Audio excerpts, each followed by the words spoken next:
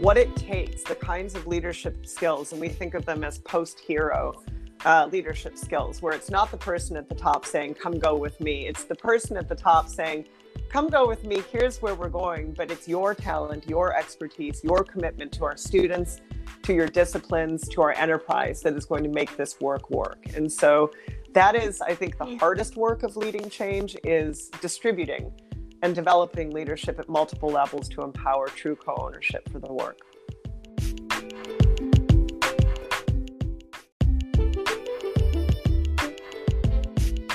Hello, and welcome to Ingenious You, the podcast where we talk about higher education, innovative practice, and leading edge thinking. Your host is Dr. Melissa Morris Olson. Higher education is undergoing a transformation which we have not seen in our lifetime. Prior to the pandemic, higher education was already experiencing disruption, which has only accelerated in this current moment. Nearly all colleges and universities are scrambling to redefine their futures, and for many, their very survival is now in question. In each episode of Ingenious You, we will talk with leading edge thinkers whose expertise and experience are at the forefront of this transformation. Our guests will include college and university leaders, faculty, innovators, and other professionals who are experimenting with new approaches and ways of thinking about higher education. Be sure to hit subscribe to Ingenious You wherever you get your podcasts so you don't miss out on a single episode.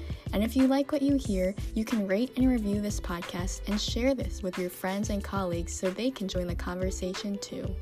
Ingenious You is a production of CHELIP, the Center for Higher Education, Leadership, and Innovative Practice at Bay-Path University. To learn more about CHELIP, visit our website at baypath.edu/CHELIP.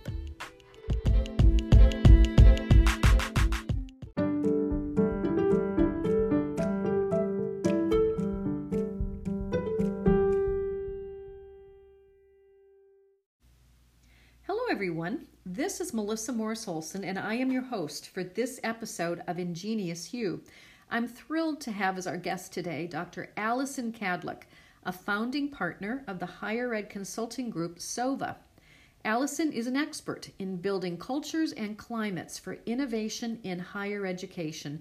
She has worked with literally dozens of colleges and universities across the country to support the capacity of leaders and faculty at every level to effectively engage members of their communities in the hard work of change on behalf of student success.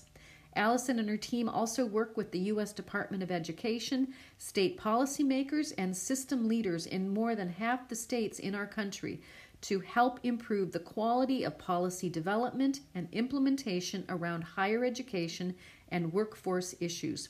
Before launching SOVA, Allison served as Senior Vice President at Public Agenda. She also has been a faculty member in the Political Science Department at Macalester College, at the University of Minnesota, Baruch College, and Hunter College. Allison is the author of a book on the democratic theory of John Dewey, Dewey's Critical Pragmatism. She is also the author or co-author of a number of articles on subjects related to stakeholder engagement and public deliberation, both within and outside of higher education. She holds a PhD in political science from the University of Minnesota and BAs from Michigan State University in political theory, constitutional democracy, and English literature. Allison, we are so happy to have you on our podcast today. Thank you so much for having me, Melissa. It's a pleasure to be here. So let me start. Why don't we jump right in? I'd like to ask you how SOVA came into being. Your website says that SOVA was founded by the daughter of a refugee of war and the fifth generation son of Kentucky dairy farmers, an unlikely partnership on the surface. So can you tell our listeners what the inspiration was for SOVA and what's the significance of your name? Absolutely.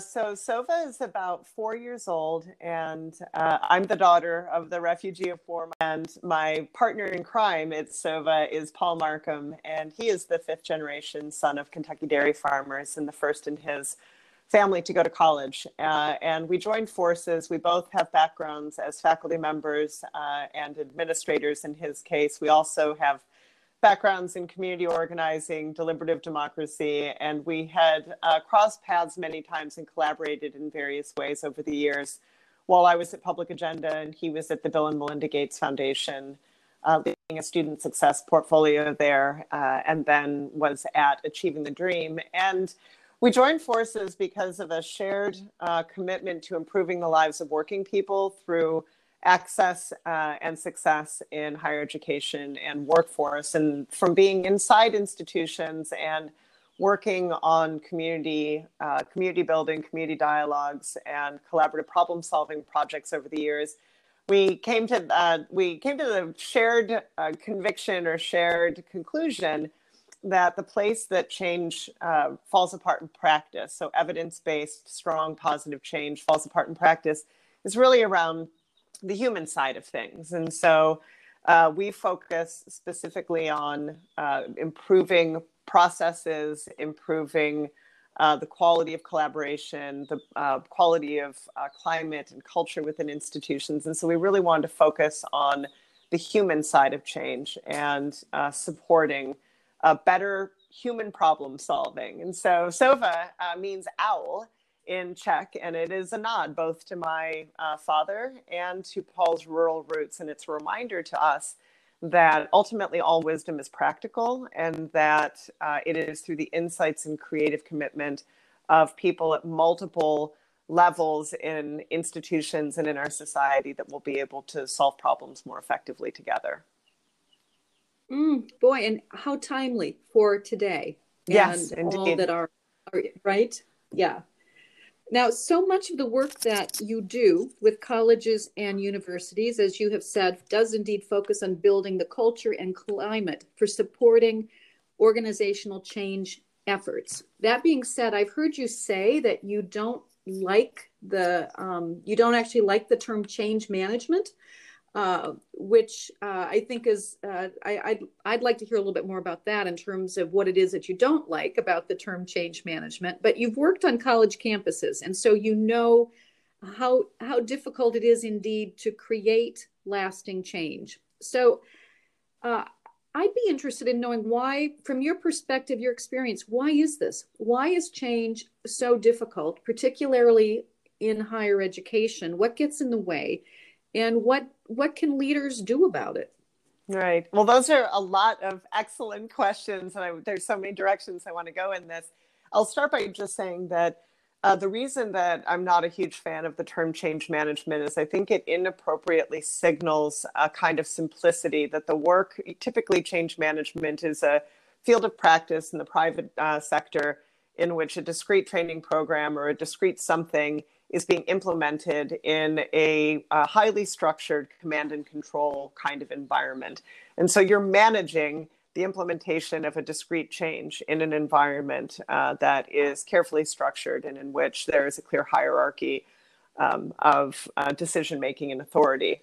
The problem with that is, and that phrase always rubs us wrong, that what it actually takes to do this work, to in fact make sustainable change based in evidence for dramatically improved outcomes and closed equity gaps for students, requires more than tacit acceptance, tacit buy-in. It requires active, creative commitment on the part of faculty, staff, and others at multiple levels of the institution. And so what it takes, the kinds of leadership skills, and we think of them as post-hero leadership skills, where it's not the person at the top saying, come go with me. It's the person at the top saying, come go with me, here's where we're going, but it's your talent, your expertise, your commitment to our students, to your disciplines, to our enterprise that is going to make this work. And so that is, I think, the hardest work of leading change, is distributing and developing leadership at multiple levels to empower true co-ownership for the work. Indeed, and you've worked on a college campus, so you know from firsthand experience just how hard it is to get anything to stick. Given Absolutely. Given the range of constituencies that you have, each with its own agenda and the competing interests, right? Absolutely. And this is why that kind of clear leadership vision and set of expectations for how the institution will function, most higher education institutions in this country historically, that work of silo spanning in order to create common ground on which people with just, diverse or disparate interests or orientations to the institution can stand together and say, yes, we share these priorities, and this is how I fit into this, and I can see how you fit into this, and I can see what we need to be doing together. That's the work that, that's part of what is profoundly countercultural about student success work. But it's also, we see where the institutions that are doing this work well, they find it profoundly satisfying work as well. Well, so let's drill down a little bit to this current climate. So it is hard enough to do what you're suggesting needs to be done under normal circumstances, if normal is even a relevant term these days. But the times in which we're living are anything but that. So are there any takeaways or lessons to be learned from this current time of uncertainty and crisis that people can use as we look to the future?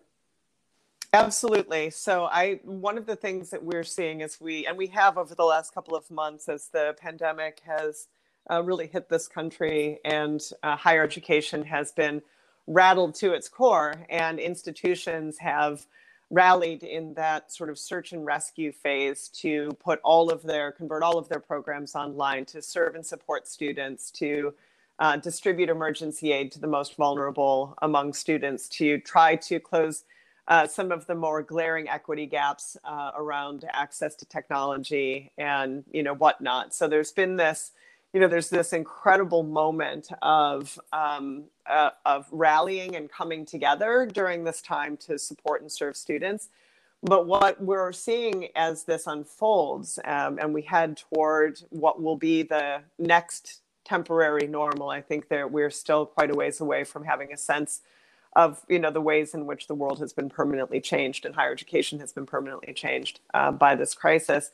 But we are seeing an increasing number of institutions stating clearly that they are doubling down on their student success work. They are not moving away from their efforts to, for example, remake remediation at scale to work better for students, to create clear, coherent, well-supported learning journeys for students, to ensure that advising structures actually support and meet students where they are and provide the supports that today's students need in order to be successful. Those kinds of priorities that were animating the student success movement before now, and it's true that those things were enormously difficult, whether it's DevEd redesign, pathways, transfer improvements, but it's never been more important. And it is just so clear. As a student success leader at a university in Missouri said to me recently, this crisis has revealed so starkly the challenges that we have known have been there, that we have been working on, but that we really see now are the absolute center of the work that must be done for us. And if we're ever given a chance to go back to business as usual, we must not. So we are encouraged that there's both a kind of we know that this is an exhausting, beleaguering time for everybody, for individuals, for communities, for institutions. But we also know that the work of remaking and reimagining higher education to work better for today's students has also never been more important. So there are a number of specific things that we think about in there, but I'll stop. I'll stop with that for the moment. Well, no, and that's a hopeful thought, which is helpful to keep in mind, because I think so much of what you read and what you're hearing about these days is actually quite pessimistic in terms of what's happening in higher ed. And what I think you're suggesting is that this is really an opportunity for institutions to do some reflection about what they're learning about their students in the midst of this crisis, and to make sure that you draw from that going forward and not lose sight of it as you're planning for your post-pandemic way of working and being as an institution. Absolutely. I think it's both about longer term planning and what this crisis is requiring of institutions. That does have silver lining. It is extraordinarily challenging. I don't want to suggest that what's facing institutions is a good thing. I mean, this is a tremendously challenging time, but there are incredible opportunities here, both for longer term planning and resetting and prioritization of student success work, and really doubling down on the things that we know are going to make the biggest difference for lowering barriers to students.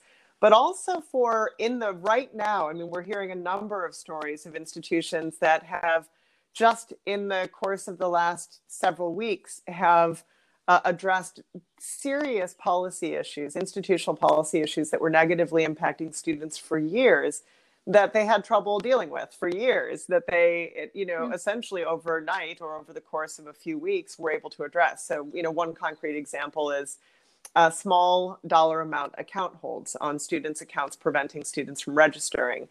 Sort of creating the conditions for cross-silo collaboration between the bursar's office, between those who are dealing with the finances of the institution and those who are leading the student success work and looking at data about who's succeeding, who's failing, who's stopping out and why, and removing those accounts hold, lowering barriers to students registering for and continuing their education. I mean, those are the kinds of policies, that could be, you could discuss them for years, and many institutions have discussed them for years. And overnight, most of the institutions that we are working with and know just eliminated those policies because it was so positively, clearly harmful in this moment to students. And now they have the opportunity coming out of the crisis to rethink those policies and to rethink in general the way that they do business.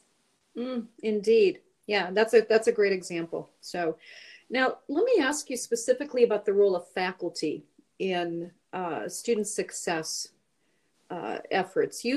Some have suggested that faculty can be particularly resistant to whole college kinds of change efforts, and I have heard from more than just a few provosts and presidents of their challenges in trying to get faculty on board.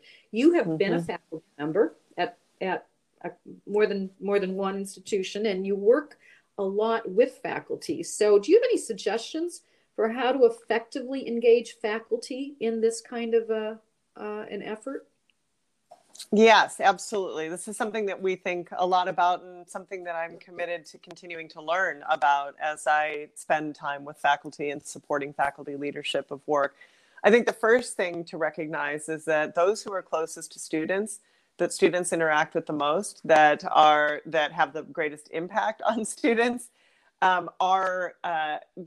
must not be viewed or painted with a single brush as or labeled a problem, because these are the people who bring passion every day from their disciplines, their expertise, to the work of helping to support student learning, and without their commitment and creative energy, most of the things that we want to see happen for our students is not going to be successful in the long haul. Now, I think, so on the one hand, I think it's extremely important to approach the conversation about faculty as one based in respect and appreciation for because many of the things that make faculty quote unquote difficult, right? So being critical, those are great gifts to an institution. These are how, work can become stronger, right? So there are a number of assets that come with the academic mindset. On the other side of this, and this I will speak both from my own experience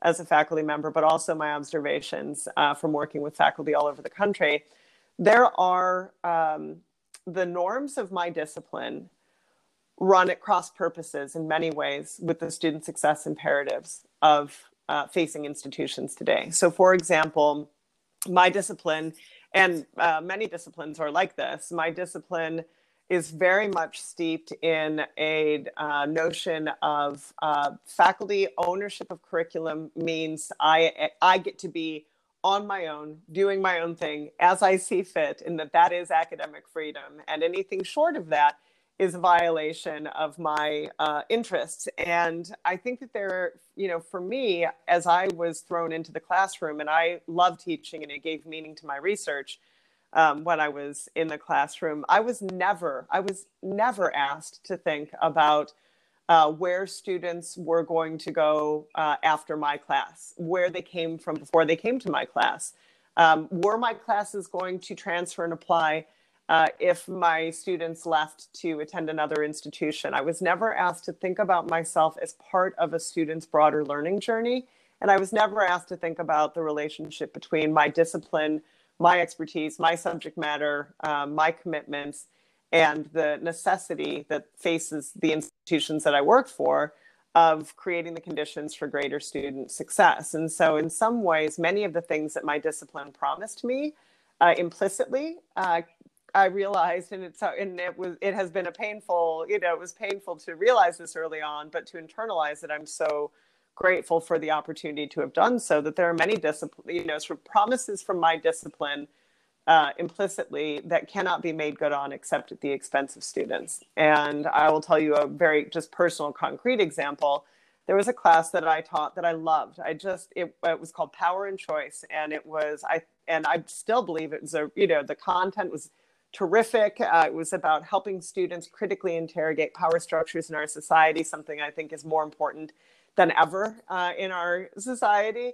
But I never thought about whether the class transferred as an elective or if it transferred as part of core curriculum. I didn't consider that. And I think that there were a number of students who took that class that if they attended other institutions, probably lost time and money because that class didn't transfer. And if I had been asked to or required, frankly, to be in conversations with faculty in my discipline from other institutions or elsewhere where we have broad transfer partnerships to better understand the impact of my decisions in the classroom on my students' ability to achieve their goals, the conversation would have been very different, right? And so I think this is one of the examples of the way in which large-scale student success work is profoundly countercultural for a number of academic disciplines. There's one other thing I want to say about this, Melissa, and on the other side, okay, I will say that faculty isn't one thing. There are, the number of adjunct faculty in this country. I've been both full-time and adjunct faculty in my career and as a faculty member, and the experiences of contingent faculty are very different than the experiences of full-time faculty. And the complexities facing faculty in a changing world in which many feel beleaguered and feel the sort of a force toward deprofessionalization of their disciplines and of their profession is extremely challenging for people.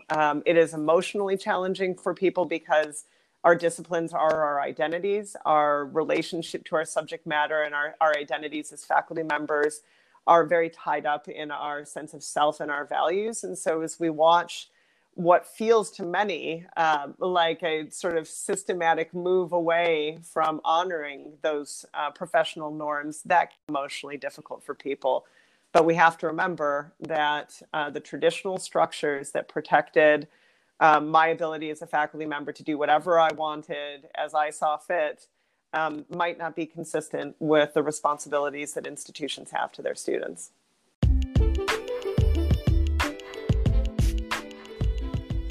These are difficult days for higher education. Even before the pandemic, higher education was in a free fall. Colleges are closing or merging at an ever-increasing rate. Leaders are facing challenges from every direction. No wonder so many experts are calling for a new kind of leadership. The Bay Path University Doctorate in Higher Education Leadership and Organizational Studies, affectionately known as HELOS, was created for just this time and purpose. We asked seasoned leaders for their input, and then we designed the courses in response. The HELOS program prepares students to become highly effective, self-aware, adaptive leaders who know exactly how to leverage their institution's strengths and potential to create lasting change and enduring success. If you've completed graduate-level coursework in higher education, you may be able to complete the program in as little as 3 years. All coursework is online. Students receive an abundance of personalized support, both from their peers and from our expert faculty. We are now accepting applications for our October start. If you want to become a catalyst for change in higher education and have an impact, take the next step. Visit our website at baypath.edu/EDD. That's baypath.edu/EDD.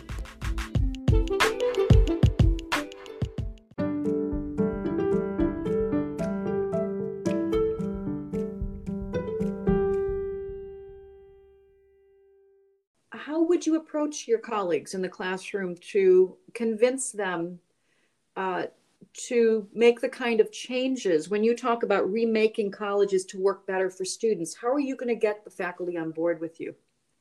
Yeah, so I would start by listening and learning from my faculty about the things that they are proudest of in their support to their students. I think we can't underestimate. We talk about faculty's loyalties to their disciplines, but I think we underestimate the depth of faculty commitment to their students.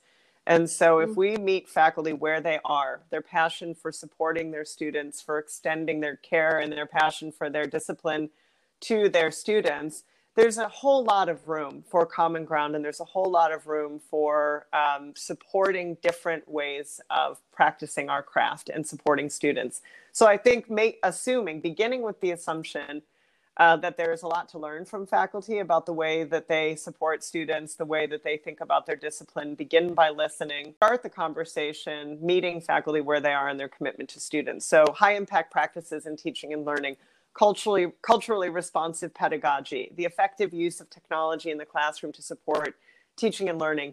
None of these things were part of my graduate school training. And I know that to create the conditions for us as faculty members to learn about the evidence around human learning, to learn about cognitive science, to have strong, high-functioning relationships with instructional designers and curriculum experts, to really take the time to unpack all of the things that faculty members do. It's one of the exercises that we do with faculty is write down all the things that you do, every single thing that is a part of your job. And let's look at that list and talk about, what are the things that are essential to your job? What are the things that are expected of you? So I think, if I were, how would I bring people along with me? I would start by listening. I would start by honoring their commitment to students. And then I would create opportunities for faculty to learn about and embrace the things that are known outside of their disciplines that they haven't been exposed to. And part of this, I think, is that for many of us, I will say faculty are experts, and experts are enormously competent. And our identity, again, is tied into our commitment to our disciplines and our expertise and our competence. And when we are faced with new circumstances, new environments, new kinds of students that we may have never served before, or an evolving world of work that we don't totally understand because it's beyond anybody's ability to completely understand, it can undermine and deprive and rob faculty of that sense of expertise and competence. And when people feel deprived of that, it is very, very hard on them emotionally, and recognizing that and providing the right kind of ongoing professional development and support that is truly meaningful to faculty, I think is essential for the long-term benefits of ensuring that those who are closest to students are also empowered to own this work, right? Sure. Yeah. And that goes back to what you said at the very beginning about not losing sight of the fact that this is a human process. Exactly. And that faculty come into this with a whole set of human emotions and fears and hopes and dreams. And so to have that be front and center as you're going forward sounds like a really, really important thing to never lose sight of. Yeah, absolutely. So let me switch gears a little bit. You've been active in the Guided Pathways movement since its very beginning. You played a very critical role, from what I understand, in the inception of the Guided Pathways movement. Can you say a little bit more about what the movement is? What is the Guided Pathways movement, and why do you believe it is so important to all of these other things that you're talking about? Yes, sure. So I became involved in the Guided Pathways movement very early on, when the early research came out from the Community College Research Center, looking at where students were falling off, stopping out, dropping out, not persisting, not completing across the entire student life cycle, from connecting with an institution to choosing a program of study to progressing through completion. And in this context, we're talking specifically at the beginning of the movement about two-year colleges, two-year institutions, community colleges. So it was also about then advancement in the labor market into the next level of education through transfer into baccalaureate programs and beyond. And I came into the work as a faculty engagement, from a faculty engagement perspective and commitment, again, with this core belief that without the active co-ownership and insights and expertise of faculty, no large-scale change work aimed at supporting students more effectively is going to be successful over the long haul. And so at the beginning, I was present to learn about this, sort of the data and what institutions were doing with it. And so for me, the very core of the Guided Pathways movement, and I think there are a lot of misconceptions about what it is and is not, but for me, the fundamental core of Guided Pathways is institutions looking at colleges and universities, looking at the places where students fall off in large numbers and saying to themselves, yes, there are a lot of things that are outside of our hands. Life happens to our students. There are things that we can't prevent. Our students have enormously complicated lives. And, we sure hope they succeed, sort of shifting from that mindset to one that says there are structures, practices, policies embedded in everything that we do that are contributing to these loss points, that are in fact raising barriers to our students, disproportionately, in fact, barriers for low-income students of color and first-generation students, returning adults, students from historically minoritized populations, et cetera. So we, as an institution, have a responsibility to take responsibility for the things that we can, to make our learning journeys more coherent, to acknowledge that for many entering community college, and this is at the beginning of the movement, I think this has extended greatly into the four-year sector in the last several years, in the last decade. But as we look at what our students are actually experiencing, when we really look at our students and what's happening to them, they are experiencing college as a confusing maze, right? And we have a responsibility as an institution to clarify for them and to create the conditions for them to have a clear and coherent learning journey that is well supported. So, for example, taking a course catalog that has 300, programs, and you look at all of these courses and which courses do I take, right?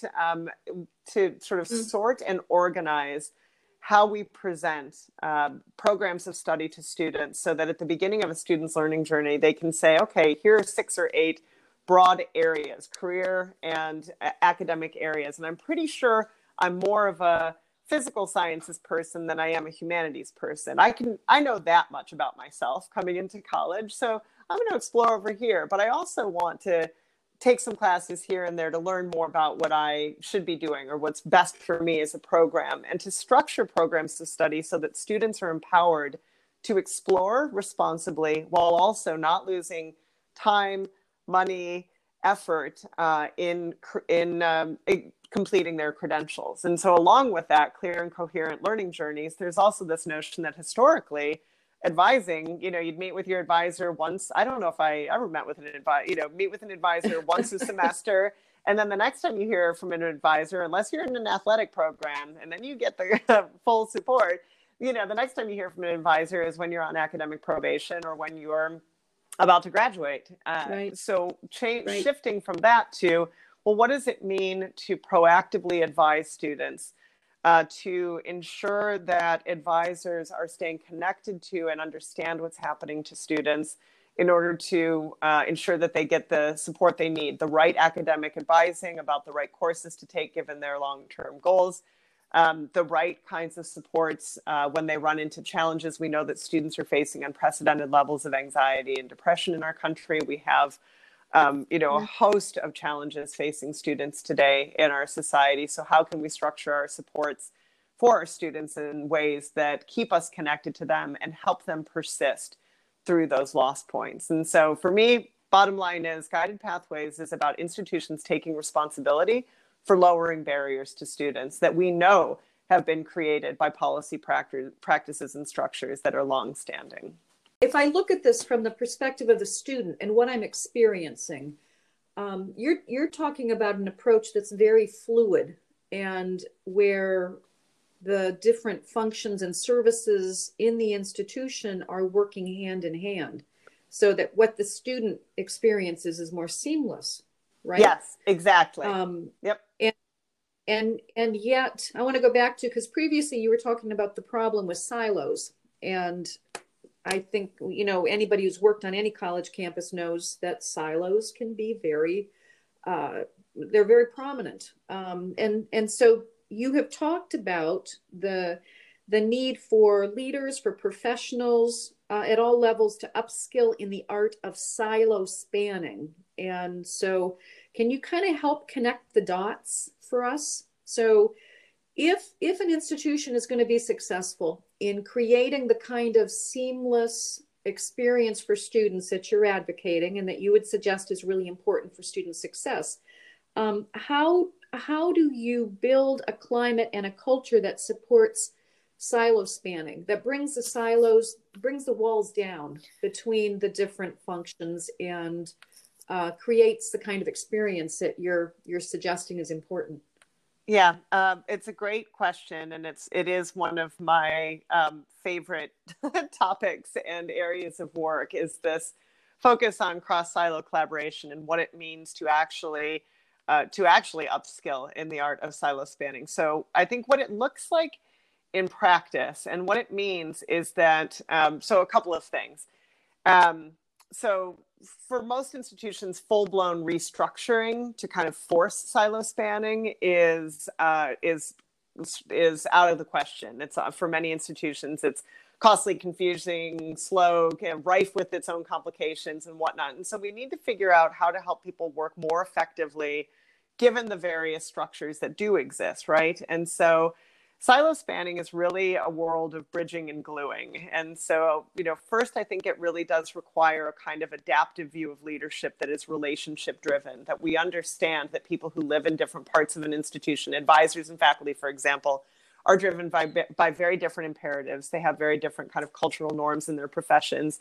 And for, as I was saying before, for academics, for faculty, there is a broader set of cultural dynamics around the academy and around the imperative of disciplines that really shape people's values and actions. And so when you think about the very different worlds that people live in, the work to be done is for us about moving beyond sort of casual cooperation or creating connections to forging much deeper forms of collaboration that is long-term, relational, and focused on clear shared goals. So you could look at cross-silo collaboration or cooperation as something, we want to get faculty and advisors to cooperate. Well, you could have short-term transactional communication in which faculty and staff independent goals continue to, sort of operate unchecked, but you're unlikely to create that seamless experience for students. For example, a faculty senate president that I am working with at an institution in Texas, she was saying, before our institution got into guided pathways, I hadn't actually had a conversation with an advisor here in a long time about sort of the broader goals of our institution. Every now and then I'll encounter advisors in these various ways, but to begin to forge those relationships where I actually really need to know what it is that they do to support our students. And I realized in conversation that they didn't really know what I was doing to sort of support our students. Mm-hmm. And the fact that I can pick up a phone and have worked over the last 3 years to build these relationships means that our students are not falling through the cracks in the way that they were. And again, for me, this goes back a little bit to this idea that when I was a faculty member, nobody ever asked me to think about what happened to a student before they came to me or after they left. That wasn't my job. My job was to, deliver the deliver the content, support the learning, have the learning experience, and ideally make them passionate about the things that I'm passionate about, right? But the idea that I actually had a responsibility and should have been supported structurally by my institution in the form of real opportunities for connection, ongoing learning, collaborative learning, professional development for me to understand more about the advising function at the institution, space for me to learn from and be supported in building relationships with advisors. That was not the norm when I was a faculty member. And again, this is why the clear vision anchored in a focus on students and the student experience is so important from the top, because that is the common firm ground on which advisors and faculty and staff and others stand in order to build those relationships over time. So I'm talking here only about faculty and advisors, but when we think about, think about the broader array of functions within an institution, the back office systems and processes, the technology infrastructure, the information functions of the institution, the business and operations components of the institution. Those also historically have been very siloed from conversations about student success and, sort of innovation, either in teaching and learning or student supports. So the silo spanning has to happen across multiple silos, and it is ongoing work. And I've said, in a couple of different kind of ways, I think this, this idea that this work is not work that you do and then it's done. It's the work of becoming an institution. And, one of my favorite folks in the Guided Pathways movement is Ed Bowling, and he was a leader in the Guided Pathways work in North Carolina.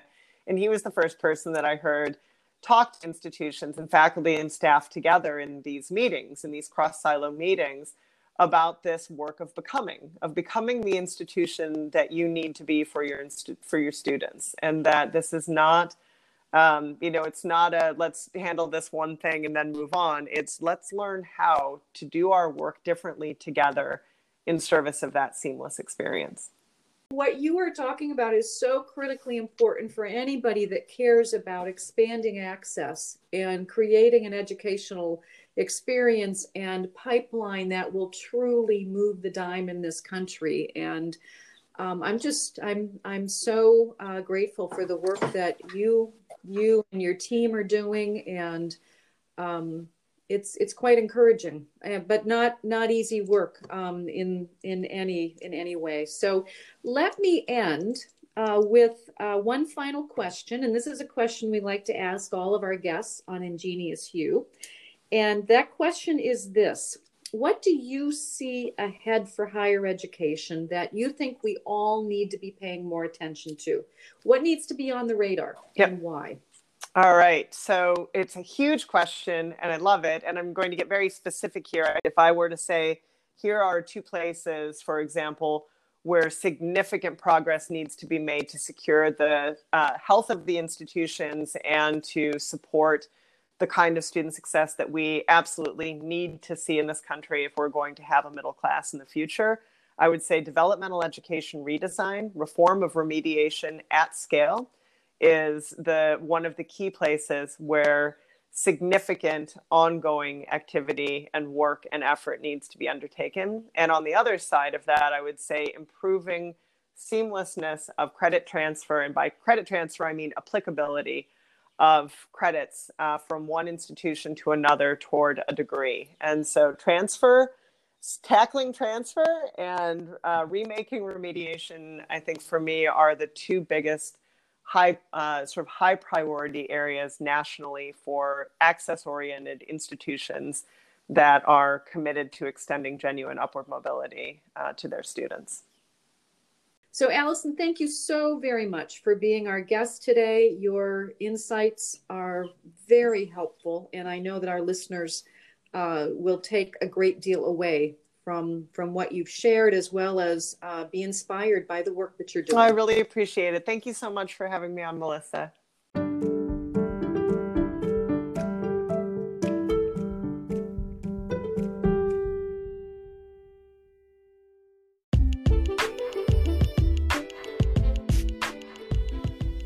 I'm Melissa Morse-Olson, and you've been listening to Ingenious You. My thanks to our production assistants, Madeline Olson and Marcy Moore.